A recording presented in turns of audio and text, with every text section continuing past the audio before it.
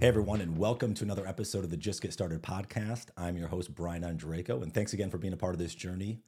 With us today is certified wellness coach, fitness expert, and author David Greenwalt, a husband, father, former police officer, gym owner, competitive state level bodybuilder, and power lifter. In 1997, at age 32 and a body weight of 235 pounds, David discovered an evidence-based approach for getting off his own 50 excess pounds and keeping off for 25 years and counting.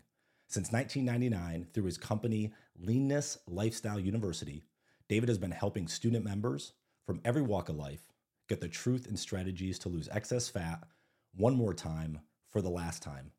So let's jump into this interview. Without further ado, please welcome in David Greenwalt. David, welcome to the podcast. Glad to have you, man. Brian, thanks so much for having me. It's great to be here. Yeah, and as we were chatting a little before, I love talking about health and wellness. It's something that pumps me up. Obviously, it's a big part of your life, so I'm excited to dive in deep today and help others. Because I know it's a big thing, and it's talked about. It's weird, and maybe I know you're a little older than me. You might be able to share this, but obviously, it's health and wellness is something that's broadcast a lot. Maybe it's just social media now. Maybe it's just the circles we play in. I don't know.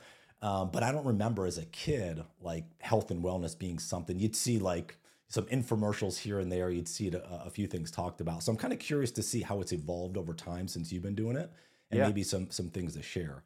I'd really love to start though, because as I was researching before this whole age 32 and shedding 50 pounds and keeping it off.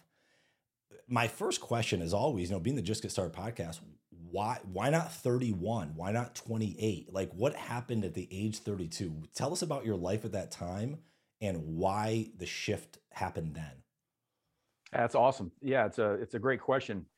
And I can still see what I was doing when I had, I'll call it the click in my head where I was like, that's it. And of course there's more to it. So 1997, 32, I had been I'd been doing powerlifting. It's at a state level. I had done bodybuilding in the past when I was in college. I trained like a bodybuilder / powerlifter, but I wasn't competing in bodybuilding at the time, but I was competing in powerlifting. I was running a dietary supplement company then. It was doing well. I was a police officer at that time. I was an Illinois state trooper at that time. At the same time, I was running this supplement company. Don't sell any supplements now. I haven't for many years, but I was then. And I remember I was on the couch. And if you can just envision, so I'm watching TV past my feet, right? I'm on my back. I'm on my couch at home, and the TV's past the end of my feet. And I'm watching whatever I'm watching. And I'm 235 pounds. And I remember looking down my body past my feet for the TV. And I was like, my gut is like almost in the way of watching what I wanted to watch on TV. And it had been that way, for a while as I ballooned up for powerlifting and whatnot, and just really didn't try to have any control over my nutrition, really. I mean, other than feed the machine, you eat a pound of M&Ms before you work out and whatever, but I remember thinking at that time, that's it. That's enough. Come on. You're just getting ridiculous, David, and, the thing is that I'll call that, and I say it, whether it's male or female audience, it doesn't matter. I call it a hot flash, where it obviously has nothing to do with, menopause or even andropause, but it was just that flash of a moment where I was like, that's it. It just clicked in my head. Now, was that it for me? Did I all of a sudden, right then, that moment, that was it? Drop, boom, everything was locked in? No. But did I get the initial, like, okay, you've got to do something. And so I was running, again, the supplement company was doing really well. We had about 100,000 customers in that company. And I was here when internet first started. I mean, I hate to say it, but it's true. And so I got to see when it was weird that you could email. Yeah. Okay. Right. And I built the first website with dial-up. There was no high speed, and getting disconnected with, every 5 seconds and, all that stuff. So, but in that, I always say that because when I would email with customers through my supplement company, they would ask me things like, hey, Dave, can you real quick tell me what I got to do to lose 30, 40, 50 pounds and keep it off for life? Real quick, no big deal. Just real quick, just put me down in an email, you get a chance, no big deal.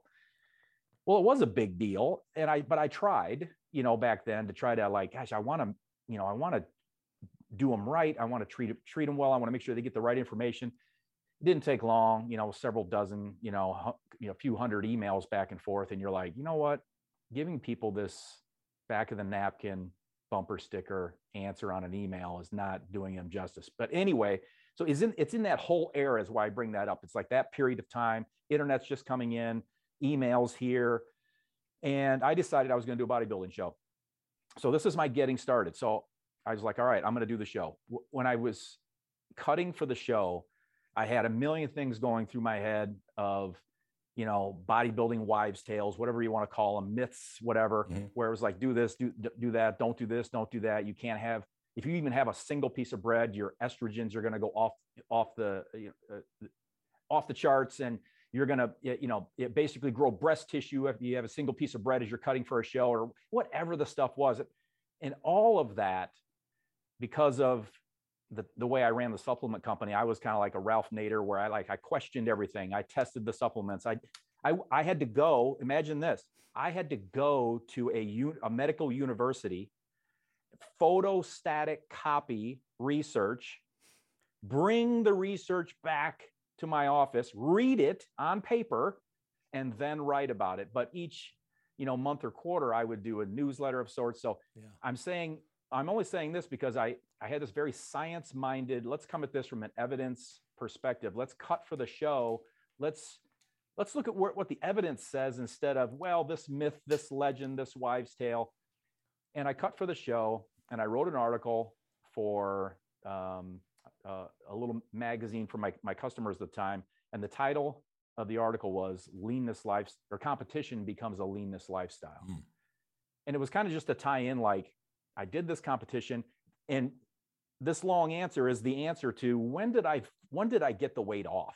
When did I cut, that from 235, down to competition weight, and then go into my everyday maintenance weight. And it was in that period, 97, 98, 99, right in there. And so I got it off, did a few other shows, learned. Can I ask you something? Can I sneak in? Yes, please do. I'm curious, when you were getting those emails, was there, because I know I think probably everyone gone through this that wants to get in shape or eat healthy or whatever. Was there some sort of like, I'm trying to think the best way to ask this. Like, did you feel almost like a fraud, where you're like, wait a minute, I have this excess weight on me, and these people are asking me for advice on how to get it off? And I'm curious if, or maybe that was after the fact that you already did. I'm just kind of curious, like, did you have a lot of, like, from the physically, obviously, but from the mental side, like getting yourself in check to move forward? Yeah. So it's really just, it's about like the timing. So in 97, I wouldn't say at that moment, I was 235-pound power lifter answering these emails, but it's in that 2-year window there when email came in. I prepped for a show. It was, like during prep, cutting, this kind of thing. And just the fact that I had competed in the past. Mm-hmm. So people knew that I had gotten lean. Okay. And they knew I was a power lifter, and I was mostly heavy on purpose for me. Although I just still had, I still had lots of misconceptions and preconceived notions of what good nutrition was, and what people could do and what you couldn't do, and what was realistic and what was not. Again, just being at that age, just didn't have the experience. So it wasn't like 235 pounds answering emails. It was more like 235 pounds, made the decision in that next year, the business is continuing, internet's coming in, it was kind of like that. But I always tried to stay in my lane. I would never want to, being the type of just mindset that I have, I never wanted to answer in a way where it's like, let me tell you how to do it, even though I've never done it. Yeah, I got you. But it's a great question. So it was kind of, it's a 2-year window in there, but it all just kind of ties in where my start was getting ready for the show, the thought, time delay, getting ready for a show. I hadn't done a show in like 12 or 13 years. Okay. Wow. Prior to that. So it'd been quite a while. I did it so stupid when I did it 13 years prior, Brian, that I swore that I would never do it again. I hated it so much. And it was because of how I did it. I mean, I didn't know what the heck I was doing when I was in my early 20s and did a show. I didn't know what the hell I was doing. Yeah. So anyway, that's kind of, it just kind of ties into that 2-year area there. Let me ask you, I'm actually curious how you'll respond to this. The advice you gave back in late 90s. Oh man. And that advice today. Yeah. What are some similarities where things have, kind of the evidence base has held up? What are how have you changed that advice knowing what you know now? It's a great question. I wrote a book, first edition in 99, after cutting for a couple, 3 shows. Competition Becomes the Leanest Lifestyle. I edited it, 4 different revisions. The final revision I've left alone since 2002. So you're looking at 20 years now. What did I say in that book that's out there? It's almost 500 pages. What did I say then compared to how I feel now? And I've thought about this. I think about this probably every week. How do I feel about what's in there compared to what I teach now? And I would say that 95% of it, I would still stand rock solid on. Yeah. I really came at it from a conversational but evidence-based perspective. So there isn't a tremendous amount, that I would change or that I would have to say differently now. But I would say that overall, I didn't have the depth of knowledge that I have on the impact of ultra-processed food, the impact of compulsive eating. What is that? What is really, involved with that? I wrote the book with a kind of a 3-legged stool mindset, because even then I could see that there's a nutrition component, there's an activity exercise component, there's a huge emotional fitness component to this. And at that time, imagine, 99, 2000, I didn't see another book that had all 3 of those in one. I saw nutrition books, I saw exercise books, I saw emotional or emotional development or whatever, mindset books, personal growth books, but I didn't see those elements all in one. And even way back then, I could see that emotional fitness leg was a huge, huge factor in how someone was going to be successful. But what I would say is my continued development in all of those areas is just vastly expanded. So it wouldn't necessarily be that there'd be massive changes. It would just be like what I could say then, I can just say a lot more now. Yeah. Well, plus too, I have to imagine, things that exist today, they probably don't exist or didn't exist in the capacity we have them. Like just a lot of additives maybe to certain foods or the way things are processed now, or, who knows, there's so much crap out there, Right. You walk through the grocery store aisles, it's a crazy. So actually that might be a good, and maybe this is helpful for everyone listening. Why don't we take those kind of 3, the emotional side, the exercise, nutrition, you pick, start where you want, but let's say we're putting together a plan for someone to get started on a different path with their health journey. Pick one of those to start with, and let's kind of go down that rabbit hole for a little bit. I like it. So a framework is important to start with, something that is a base that isn't cookie cutter. It isn't uniform to everyone, but it is a base. So if we were looking at it from a, nutritional perspective, we would say, let's just use, one particular element. We would say, drink water. You know what I mean? Right. That's a base. That's one element of a nutritional foundation that we should consume adequate water on a daily basis, where you're not going to get, pushback. It's very obviously evidence-based, been around forever, going to be around forever, not going to change, with the wind and all that kind of stuff. Right.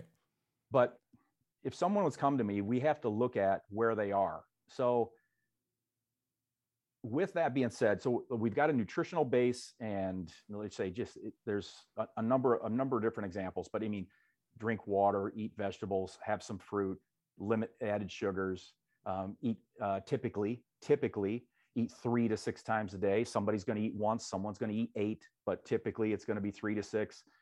And we look at the person though, once we have this framework that has to have flexibility to it, we look at this framework and we look at the person and say, where are you coming at this from? What's going on with you? Where are you at? Have you been sedentary for 20 years and you have no idea what good nutrition is, and you live on nothing but pizza and ice cream every day? Okay, that's at one person. Another person could be somebody who's really, they're 85, 90% solid, and they've got it really mostly dialed in. They just need tweaking and fine tuning. So nutrition has a framework. Exercise, same thing. There's a base framework. Are you moving at all? Do you have limitations? Do you have aches, pains, things you're recovering from? What's going on? Again, someone could be, a competitive, you name it. Could be a high-level CrossFitter, could be a high-level marathoner, but then again, it could be somebody who hasn't walked 20 steps without stopping in 10 years. Right. So framework, baseline, nutrition, framework, baseline, exercise. We start with that.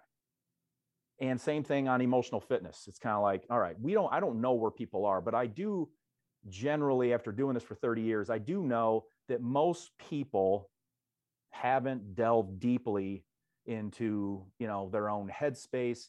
They also, I've got 3 grown kids.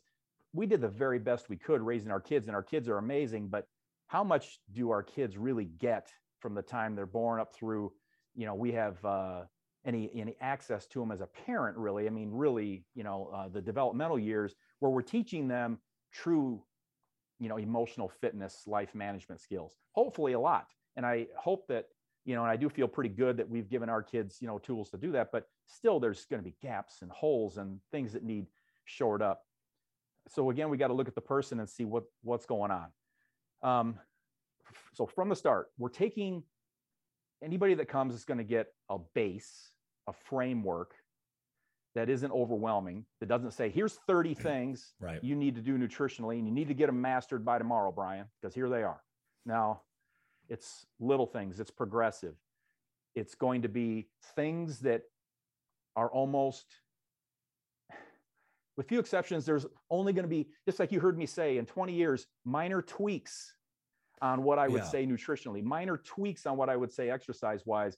That's going to be the basic framework, and then we're gonna modify it from there. So, well, I think you're right, and it's actually funny. Before this conversation, I was actually writing I write a lot of blogs, blog articles, and I was writing something around just the tweaking and just making like tinkering just a little bit. Sometimes you don't have to just explode the whole project or the whole thing you're doing. Sometimes it's we got to navigate a little to the left, or we got to tweak a little bit to the right. We got to do whatever.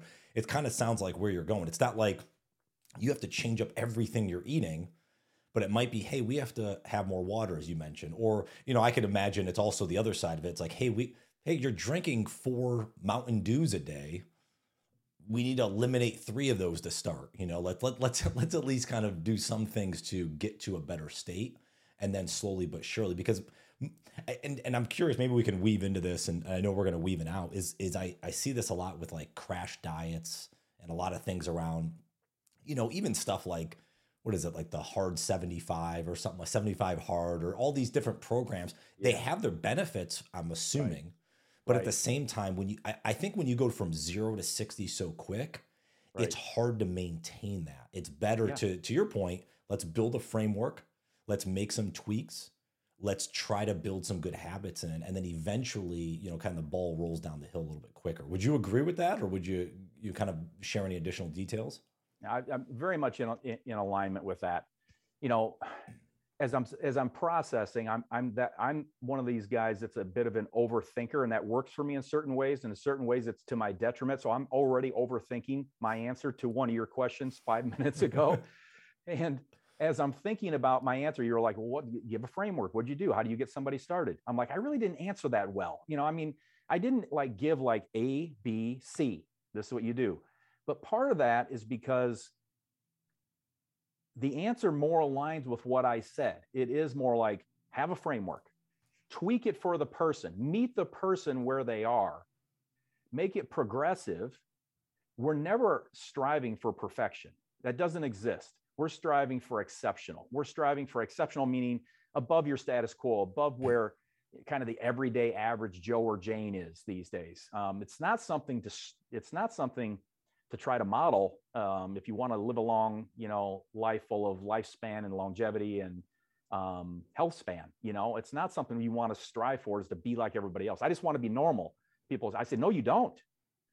You don't want to be normal. I just want to be normal. Somebody really heavy come to me. I would just want to be normal. No, you don't. Normal is unhealthy. Normal is doing so many things that are harmful to long, lifespan and health span. But at least one thing I can add is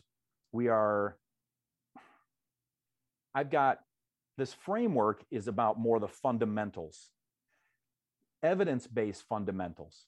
And the fundamentals are so important because I think there's a quote that goes something like, the beginner focuses on fundamentals because they're confused. The expert focuses on fundamentals because they know what works. So I don't care if you're the old Michael Jordan playing basketball, he would work those fundamentals. Anybody any pro athlete works the fundamentals, works just constantly working the fundamentals. Yeah. They build on it from there, but they've got that base. That's that base that I'm talking about. It's that framework. The cool thing about doing this so long is the nuanced intricacies of being able to bend and shift and add the nuance necessary for each person in the areas, again, not making it too complex, of nutrition, of exercise activity, and emotional fitness. What's going on? If you had this goal, whether you have 15 pounds you've been wanting to lose for too long, or 150 pounds that you've been wanting to lose for too long, or whatever the case may be there, what's going on? Where's the gap? What is going on? And that's an area that I would say has greatly developed for me since I first wrote the book. You said, what's the difference between 99 and now? It would be the depth and the breadth of knowledge that I have in what's really going on. And besides what's really going on, what can we really do for people that are in that, I've got 15 pounds to lose, or I've got 150 pounds to lose, in our modern obesogenic environment. Yeah. In the modern environment we're all living in now, how do we really approach this beyond telling someone, listen, dude, you got to have a caloric deficit. You know the deal there, calories in, calories out. I'm out. Best of luck. See you later. Calories in, calories out. Do the math. You got it. No, they don't got it. I can grab a bullhorn, get on the tallest building in your city and scream, eat less and exercise more, and exactly 0 people will change. Yeah. Well, I think part of that is this whole philosophy I have that, there's this large bridge between wanting to change and then committing to the change. And you probably know this with the folks you've worked with over the years. If someone's not invested to committing to the change, it doesn't matter. You might have the magic pill. They ain't going to take it because they're not going to be willing to show up and make those, because it is hard. I look at my nutrition and fitness journey, gosh, even in just, since, let's say, childhood, since I was maybe an adult or in college. And it's just amazing, like kind of the hills and troughs and valleys or whatever, like I've gone through. Yeah. But it's all like, to your point though, at least I can, I'd agree with, and we may differ in terms of how you get there, right? Because everyone has, like you mentioned, sure, right? You come from different angles, but in terms of, right, you keep it simple, like eliminate a lot of the sugars. And I would say more the artificial sugars. I don't know if you agree, like fruit, right, and stuff like that. Added sugars. Exactly. Honey and stuff like that is good. But, eliminate that, take away the processed food as much as you can, eat a lot of, nutrient dense food, whatever that is, whether that's meat or fish or whatever again, everyone's a little different there. But again, it is simple when you think about the base foundation of this stuff. And I think most of us, and I look at this even, and having a 10-year-old, I know your kid's a little older, but even like trying to be conscious about what he eats, it's tough. And I got to imagine for someone that has 2 or 3 kids and they're working a very demanding job and they have it's tough to feed the kids right too. That's a whole nother discussion. Maybe we can have another time, because we can go down the rabbit hole there. But so let's go. I want to make sure I don't go on too much of a tangent. So someone is, like I said, the average person, right? They're working a full-time job. They have a few kids. The kids have extracurricular activities. They're trying to do whatever. And they're like, Dave, I'm having trouble organizing all of this. Where do I start? Like, how do I look at it? Is it just picking one of these, like they're struggling with the most? Or is it just saying, hey, you're going to get the biggest gains by starting in this bucket? Like anything you've learned over the years of like where they would get started or where you'd encourage, maybe it's the easiest point of entry. I don't know. Yeah. So again, great question. We deal with it every single day. So if someone has, do you want me to assume that someone has a fat loss goal while keeping the muscle, at least keeping the muscle? We can make some assumptions and folks can work off that. And some might say, well, that's not like me, knowing, hey, this is one example, but right. We'll use that as a baseline for now. I primarily work with people wanting to strip excess fat and at least keep or add the muscle. I don't work too often these days with people that are hard gainers, people that are trying to pack on muscle and are hard gainers and they've got to eat. So it's the other way around 99% of the time for me. So I'm going to focus on that. Now, what if you could just help me out here, what specifically are we kind of looking for this person? Like where would, if they're saying, again, maybe it's 10 pounds, maybe it's 50, whatever, but It's like, hey, I don't even know where do I start? I don't even know where to begin. Like, yeah, I guess I could eat, but like, well, because even you go, we don't have to name any names of companies if we don't want, but like you go and you see something that's, hey, that's supposed to be healthy.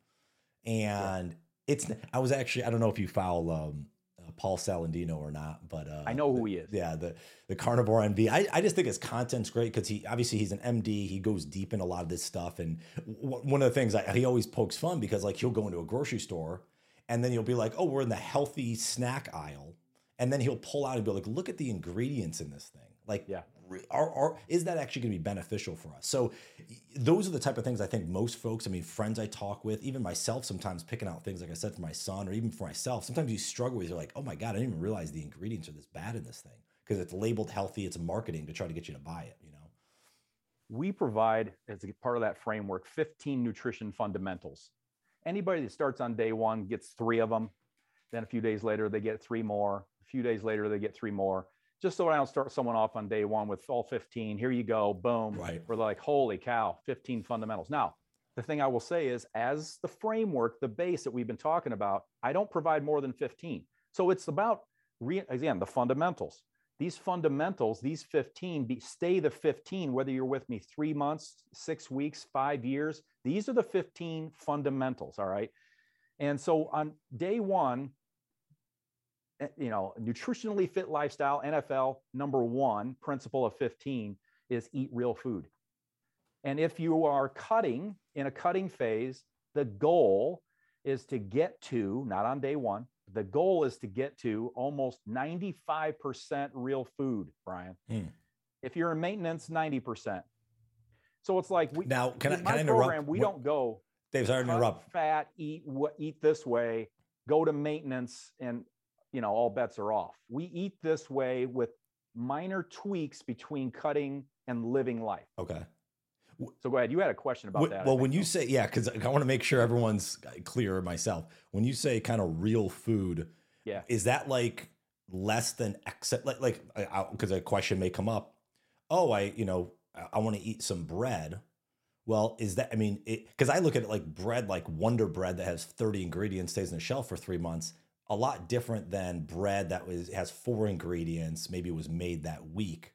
Again, is there a delineation there? And again, whether you want to eat bread or not, I'm not a big bread eater. I don't, right. But if you do, that might be a question that comes up. Well, is this technically real or not? I'm just kind of curious how you delineate like real food. But it's great. Yes. And I'm going to, let me give the definition, our working definition of real food. Mm-hmm. And it also ties into your question of, all right, somebody's going to start, how are they going to get the most bang for their buck? If they want to strip fat, I don't want people to sit on the couch, but I'll tell anybody any day of the week, I can get you as lean as you want to get sitting on the couch. I can get you to 4% show ready. You're not going to look very good if all you do is sit on the couch, right. But I can get you show ready, bodybuilding, ripped to shreds, sitting on the couch. The greatest impact on what's going to help you strip fat, if we're just looking at just from that singular focus, is going to be the nutritional leg of the stool. Now, you need the emotional leg to drive the nutritional leg. You need it all ties together. But if we're just looking at it, and you've heard people say all the time, abs are made in the kitchen, fitness is made in the gym, whatever you want to say, it's cute, bumper sticker stuff, but there's some truth to it, when it comes to the nutritional side. So biggest bang for the buck, I want you to eat real food more. You come to me, you're eating 10% real food, and I'm saying I'd like you to get to 90, you go, holy cow, don't worry about it. You don't got to get to 90 tomorrow. But what is real food?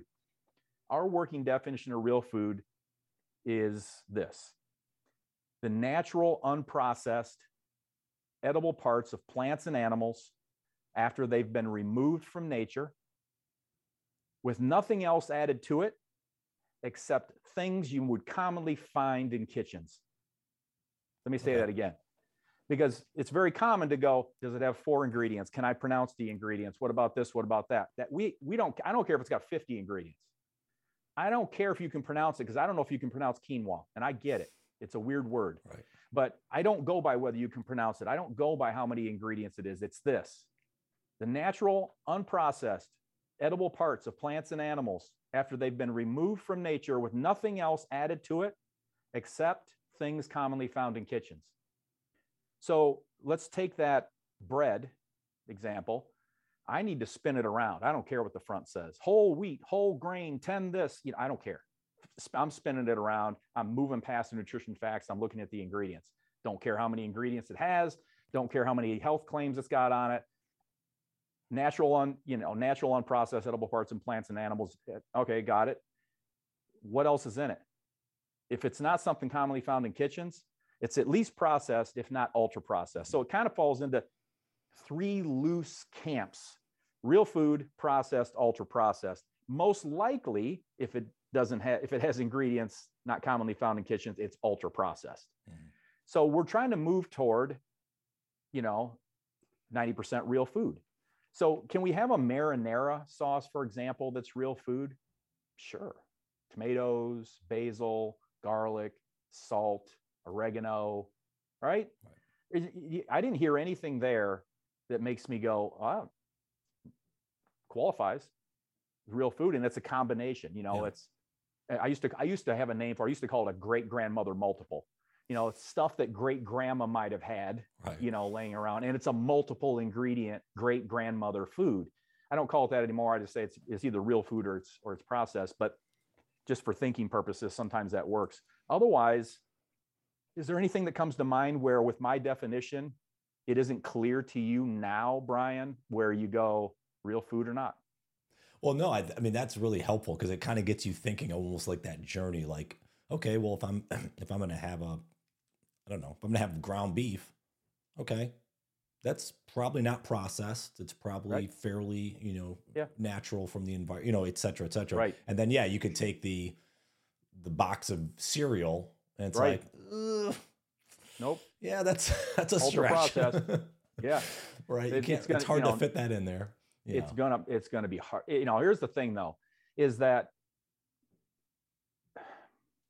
unless it's necessary because of a compulsive eating issue, okay, the thing is, again, it's just the expanded nuance in 30 years of doing this. All things in moderation. I say, yeah, all things in moderation, including moderation. Moderation works for most, or it works for a percentage. Doesn't work for all. So stop it. Stop it with all things in moderation, or moderation in all things, however you say it. Right. That works for 20, 30%. But there's another percentage where, for certain things, that's not going to work. So barring that, we don't have anything that's eliminated. We don't have, you can't have this, you can't have that. There's this, there's that. And also, even when we're asking early on, kind of step 1, nutrition principle number 1, eat real food, try to work more on getting real food in. Throughout the week, someone would say, well, can I ever have, the donut and the pizza and the, because let's look at it. Is donut real food? Oh, hell no. Is pizza that you're going to get, real food? Absolutely not. But that doesn't mean you can't have it. We also build in what we call splurges, not cheat meals. We're very big on language, because if we say cheat meal, what are you cheating on? It's a part of the plan. Well, I think that goes back to like being this is a lifestyle change. This is a way of life and the way that you're going to live going forward, versus what we were talking about, this kind of crash diet. Hey, I'm going to do this for 30 days and then I'm going to get off it. Well, no, because it's not. And actually, it's probably going to be worse, because your body is going to adapt Yeah. and then you're going to be screwed later on. So it's kind of this and that's how, I mean, it seems like you're talking through it, which I like. Is you said 95%. So there's a 5%, variance there where you could, Yes. but Even when you're cutting. yeah. Well, Yeah, but even when you're cutting. When you're a maintenance, we give a little bit more leeway, right? We go to 90% ish mhm, because there's just more room yeah. Well, for quote unquote error. I think this is so important. I mean, and we're obviously talking a lot from the health and wellness side. This could be from anything though, any project you have or whatever. It's just building consistent practices in. And I think it's giving yourself a longer time horizon, right? As you mentioned, this is not like week one. It doesn't have to be like, I'm going to throw out everything in my kitchen and I'm going to start fresh and I'm only going to, that's unachievable for most people. I would actually say it's unachievable for probably a large, high majority of people, unless you have some chef or someone shopping for you. Like it's very hard to not have a few process items and those type of things. But if you look out, hey, if I'm going to do this for months on end, I can slowly, gradually make that change, right? Yeah, I mean, yeah, absolutely. And you just made me think of it again. It's just I know we don't want to go down these tangents, but you just made me think of, I get clients all the time where they start, and because maybe things are tight financially in their home and things are more expensive, groceries are more expensive, and just everything's up. And for certain people, man, they come in, they're like, okay, Dave, great, I've got this 15 fundamentals, I'm starting to work through them. First one is eat real food. Man, I've got a lot of stuff in my freezer right now. I've got a lot of stuff in my freezer right now that doesn't qualify. And should I throw it out? I don't want, if I do, I'm going to be short. I don't have the money for this, or let's just say that's the case. My answer is no, don't. I mean, work through it. Just try to build in as you're eating the stuff you already have, so you don't have to go out and spend $350, on all new stuff and toss the other stuff you have or give it away. So it's just to your point there that as we're working through this process, we take all of that into consideration. The thing I will say though is that there's this, again, thing that some people will stand their ground on hard, and that is, if you lose the weight slowly, see how soft I'm saying it, makes it real, yeah. If you lose the weight slowly, you're going to keep it off. And if you lose it quickly, it's all going to come back. And that's it. I say it with no equivocation. Okay, I don't. That's not how I feel. I'm saying that, I'm saying it depends on the person. And there's a lot of research that says, and we embrace this, we embrace the research. There's a lot of research that says early on success, early on, let's say fat loss success, is extremely motivational and predictive of long-term success. So the notion that everybody has to lose slowly, we want to wait 3 months before they lose their first 2 pounds because we don't want to push anybody too hard. That's ridiculous. We don't come at it like that, but we don't push to somebody breaking. We don't want someone to go, holy cow, we listen, we see what's going on. Here's our framework. What's the pushback? Is there pushback? There is, sometimes there isn't. They're like, I get it. This is awesome. All right, onward we go. But if there is, what is it? Well, I don't think I can do this at this time. No problem. Let's work this in. It's that gradual, progressive, working toward exceptional, never perfection. But in the back of my head as a coach, be there, no mistake, Brian. I am interested, at least, in helping my clients get quick, intelligent loss because it's more motivating and it is predictive of long-term success. Everybody? No. But that's why I go nuts when I hear people saying it on the other side. It just is the way it is. Lose slow, you're guaranteed. Lose fast, you gain it all back. Yeah. Absolutely not. So we come at it progressive, but we don't come at it with, I always say patience is great. You need patience. But I've heard others, I don't think they're in the trenches with this. And I'm in the trenches, and I've been in the trenches, for 3 decades. If they're not in the trenches, they say the most important thing you've got to have for getting it off is patience. Man, that's important. But some people, because the programs don't have the goods, or they don't, whatever the case may be, they want their people who are just not succeeding to just embrace patience. Yeah, but you haven't lost anything in 2 months. Well, just be patient. The body knows.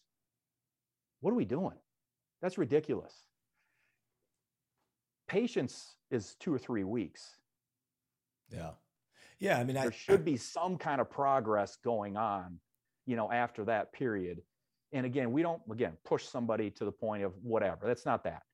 But we're patient, but we're not overly patient, because there's something going on if we don't have progress in 2 or 3 weeks, no matter who it is. Yeah. Let me ask you this though, because I know we're talking obviously around the nutrition and obviously the fitness, the physical fitness of that. When it comes to I guess the appearance, right? You're losing weight, you're losing fat, you maybe the appearance of yourself looks different. How much are you coupling that, or maybe the encouragement to get blood testing, get other testing? You may insert something different to make sure that your biomarkers, I guess maybe is the way to say it, make sure blood pressure is better. Like if that's also part of this as well, to make sure that you're healthy and getting healthy. Is that something along with this as well with your program, or something at least you encourage to do? Or it is. It wouldn't be a week one thing. It would be further. It would be. They could be made aware of it early on, but it wouldn't be a push. If they were something they wanted to do, it'd be great. Depending on age, depending on other factors, depending on complaint, depending on what's going on, and all those things, we might say, hey, it might be a good idea to get a nice panel done that includes, all of these biomarkers, hormones, so on and so on and so on. But by and large, it kind of reminds me that those things need to be in order. However, the prescription on the nutrition, exercise, emotional fitness side almost doesn't change. So we still need to do the nutrition, exercise, and emotional fitness. We can look at that other things and we can get that more dialed in, because it is important. Mm-hmm. And if you have a sleeping killer, whatever it may be, high blood pressure, cholesterol of 500, whatever the case may be, we would want to know those things early on. Though the prescription to help that, pre-diabetes, diabetes, whatever, fasting glucose, insulin, all that stuff, the prescription for that is not going to change much. I'll get clients all the time to be like, hey, I was just diagnosed with type 2 diabetes. Can you work with me? Hey, I've just diagnosed with the hypothyroid. Can you work with me? Hey, I've just diagnosed with PCOS. Can you work with me? Hey, I've just diagnosed with, I'm perimenopausal. Can you work? Yeah, absolutely.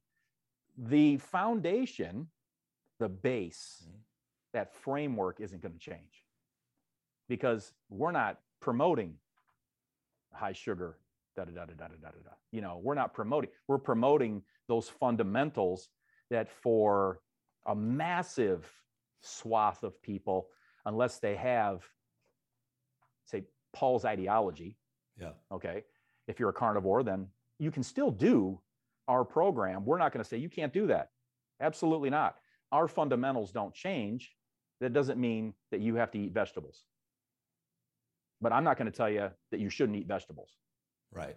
Well, that's not the foundation that I come. Right. That's not the framework that I come at it from. But I'm also understanding and accepting. It says I'm going straight ketogenic. Got it? Here's the fundamentals. Here's what I would still suggest. And while you can still stay ketogenic, do these things. I'm coming at it from this way. I'm coming at it from carnivore. I'm coming at it from this and that. We're highly adaptable, but that doesn't mean that I go, yes, and that's superior. Yeah. Well, it goes back to the simple philosophy you just mentioned. It's like real food, 95% of the time. It doesn't matter what the real food is. You have that, opportunity to make decisions. Yes. But we want you to stay in this ballpark, because this is principle number one. Yeah. Yeah. Yeah. Sorry. Yeah. Go ahead. No. Finish on the thought there if you had. No, I was just going to say that's of the 15 fundamentals, nutrition fundamentals, that framework. Day one, well, they start with 3 and then 6 and then 9, they build on it, but you get to 15 by the end of week 1. That's just the way it is. Again, those don't change regardless of the person and kind of what their situation is. There's tweaks and nuances about how can we get there? How do we help this person? Where are they? Of the 15 fundamentals, someone might look at it and say, I'm already doing 12 of those. Yeah. Awesome. Someone may look at it and say, I'm doing none of them. Yeah, that's a different, yeah, again, different starting point for different those starting individuals. point. Yeah. We're talking, obviously we spent a lot of time talking about the kind of the physical fitness side, the nutrition side. I want to end on this if we can. You know, I always like to ask, you know, if someone was getting started, kind of some encouragement, advice, insight. You've shared a ton of that, but let's end on this. We'll see how this goes. Is take the emotional side of it. And you can even take it from two ways, either something to help someone get started, motivate them to get started, or on the flip side, you can take it how you want. I imagine, because I have this conversation with folks all the time, is the excuses. I know I've made countless excuses throughout my life. Maybe it's the excuses or the barriers that you hear the most. Maybe sharing some of those, because folks listening in might be like, God, you know, I say that too. That shouldn't be irrelevant. I should be able to overcome this. So you can kind of take it how you like, but encouraging folks to get started, maybe from that emotional or mental side. You bet. We work as a part of emotional fitness. We work deeply on helping people build their why, because having a goal is great, but you better know why. It's very old, but I think it was Nietzsche who said, he who has a why to live can bear any how. And, it's been said, and I find this as a universal truth: when the why is strong enough, we find a way. And when it's not, we find an excuse. And I'm going to say every single time, when the why is strong enough, we'll find a way. So the goal, it's good. We need that. We're going to look at why. So for anybody listening, it's important that you drill down into your why as many levels as you can. I want blank. Here's the fill-in, so that blank. I want to lose 30 pounds. Cool. Why? So that, fill in the blank. Yeah. Take that, try to do a sub-level of that, drill down from there, so that I can travel without fear of fitting in a seat. 30 pounds isn't going to be the thing. It's going to be more, it's going to be more like 80 pounds at that point, but you know what I mean. So I can fit comfortably in a plane seat. Cool. Why do you care about that? I want to fit comfortably in a plane seat so that, what's that? Whatever that is, try to take it to the next level down. I want, keep drilling, try to drill 5, 6, 7, 8, 9 levels deep, so that when you wake up in the morning and it's 5 a.m., 4:30, 2:30, whatever time you got to get up to try to get 30 minutes of exercise in and plan your meals for the day or whatever you're doing, you don't wake up and say, because it's very fleeting and we get amnesia really quick if our why isn't strong. Yesterday it was important, today, whatever. Or it's just one day. It's just one day. I'll get back at it tomorrow. Instead, if we wake up and the why is so strong, and and it's a living document, so we're going to encourage you to don't just think it, write it, and don't just write it, review it every day, build on it, tweak it, edit it, get rid of the stuff that doesn't apply anymore, add new stuff, whatever. Keep building, get that why so strong, because when the why is strong enough, we find a way, and when it's not, we find an excuse. So if you want to remove excuses, this is one way. This isn't the only way, but this is a key way to reduce excuses, to get your why really strong. So as someone getting started, I can't stress enough, do what you can. We help our clients build it. We help our clients refine it. We help them, we review it with them, on and on and on. That's great.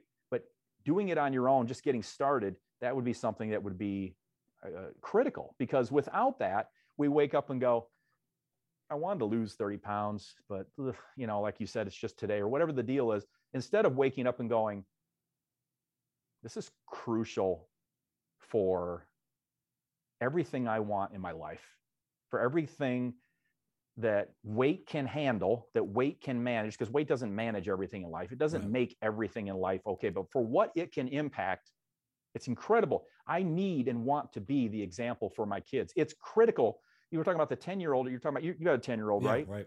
Yeah. So whoever's got kids, parental modeling, guardian modeling, my kids are all grown. But now I have at least the ability to think about, for all the years they were growing up, they were listening to us, but they were watching us. Oh, absolutely. And kids, no matter what age, they may not say anything because you've raised them a certain way. They may not say, hey, Dad, hey, Mom, I noticed that you said that, but you're actually not doing what you said to do. They may not say it, but they see it. And so when you build that into your why, I need to be and want to be an example for my kids. And then I would say, why is that important to you? It's important that I'm an example to my kids so that, and then fill in the blank for that and keep drilling on that. Then you wake up in the morning and you're not just, I want to lose 30 pounds. It's like, I want to be an example for my kids. I want to make sure my kids don't suffer from what I'm suffering from. I want to make sure my kids have every advantage that health and wellness can provide them. I want to make sure my kid, on and on and on. I mean, that's just one element. It can be, how does it impact your relationships? How does it impact your professional career? How does it impact travel? How does it impact aspirational stuff? You know, typically our why ends up being a huge impact on things that are aspirational, things that are feelings oriented, you know, how we feel, and things that are prefixed with self, you know, self-confidence. I want my self-confidence to improve. Why is that important? Why is it important if your self-confidence improves? Because when I walk in the room and I give the presentation, I want to feel more confidence of da-da-da-da-da. Now you're not waking up in the morning. Now, just in these kind of ad-lib things off the top of my head, we're waking up in the morning, we want to lose 30, 50 pounds. It's not just, I want to lose 30, 50 pounds. It's example for my kids. Confidence, you know, self-esteem, longevity, no regrets when I'm older, being able to move and do anything I want as I want. And well, there's a purpose to it, you know. There's like a purpose. Yeah, there's that lifestyle change. It's not I'm doing it once. And it's actually funny when you mentioned that, made me think. I mentioned earlier about like that longer time horizon.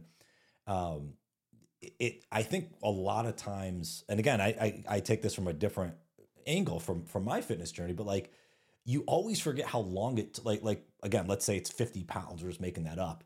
Yeah. How long it took you to gain that 50 pounds. You can't expect to lose it next month. No. You know, you need to give yourself that time to be able to work through these changes, to get on a different path. And I think that sometimes we have such a short memory on, well, we got ourselves in this bad position. We can't expect it to be an overnight change. But if all the things we did incorrectly to get us to this spot we're not happy with, just imagine if we start doing things right for a period of time, you know, yeah, and absolutely. take us in a better direction. Absolutely. And getting that purpose, having that why, driving, because we need that why power, driving willpower. We can't rely on willpower. You have willpower. Brian, anybody, you have tremendous willpower as long as you've got why power driving it. I ask people, poll your audience, ask anybody, you know, that has a job where they work for someone else or whatever, how often are you late for work? And people will say, never, or once a year by accident, or it's really small. Well, why is that? Because every day you wake up, if you work for someone else, for example, every day you wake up and you're in a good mood, you're just happy to go to work? No. Every day you wake up, you don't feel like under the weather or a little sick or a little tired? No, that's definitely not the case. You've got all these things where you're busy, you're tired, you're not in the mood, you're really ticked off at work, you're really whatever, but you still go and you're still there on time. Why? Because your why for getting there on time is incredibly strong. Yeah. And so it applies. You have the willpower, but it's why power driving willpower. Anything that takes a while, and you're talking about, you know, how long it takes to get off 50 pounds, you know, you think about how long it took to put on. Again, you know, I just said big on patience, but to a certain extent, to a certain point, and then we need to look at it. Doesn't mean you have to take action on it, but we need to look at what's going on, because past 2 or 3 weeks, come on now, we can get things moving. And I'm not talking about you should be 4 pounds a week. I'm just saying we should see progress. But even with that said, it can take a little bit of time. So we do need a little bit of, you know, patience in that regard. I lost my train of thought on the 50-pound thing. It's a balance though. It's a balance. You're certainly right. There's patience, but you also have to make sure you're not just kind of, you know, cashing in each day. You actually have to make sure there's some sort of, you know, progress forward, you know? Yeah, absolutely. And when we've got that, I know what it was. I remembered what it was. It had to do with willpower. And the thing with willpower is kind of foregoing that short-term desire, want, pleasure for the longer vision, the longer goal, the longer thing. Well, like you said, 50 pounds isn't going to happen in a month. Depending on the person, it can happen in 3 months. It can happen in 4 months. It can happen in 5 months. It depends on the person, depends on what's going on. It can take a year, whatever, but it's going to take, a little bit. But that's why we need the why power driving it. Because if we don't, we just say, because a lot of your listeners, and I say this because I just know that a lot of people in general, in these 30 years, they'll come to me and they say, I suck at willpower. I'm like, you don't. Your willpower is fine if you have why power driving it. Yeah. So let's get the why power driving the willpower, and things are going to make a lot more sense. The why power doesn't solve motivation. It doesn't solve consistency. There are other elements of emotional fitness. There are compulsive eating elements that go into it. But just, as far as your question was, what's something someone could really do that could greatly impact their start with something related to your why. You could start it with, I want so that, I want blank so that. Drill down as far as you can with that, see where it goes. If you just did that, you're going to be ahead of the game. If you just did that, you're going to be ahead of the game. And that is something that in week 1 or whatever, depending on the person or where they're at, we may ask them, why do you want to do this? Why is it important that you do this? And most times the answer's not good, and that's okay. Yeah. The answer's very superficial, but when we get to the real crux of things, and it's like, you're a parent with a 10-year-old or whatever, just you got me, in your head now, or you're in my head, Brian. Because that's the case, it's like, okay. And that's important to you. And also you're this person and you want to lead by example, and you want this, all these things that, we've talked about, we can start to just slowly add to those things. And you can see a shift in the person's intrinsic motivation. Yeah. Dave, this has been a lot of fun, man. If someone wanted more resources, learn more, where's the best spot to say hello to you, to find more information? Where would you send them? I'm just going to keep it real simple. Links to all the social and everything are here. Just lluniversity.com.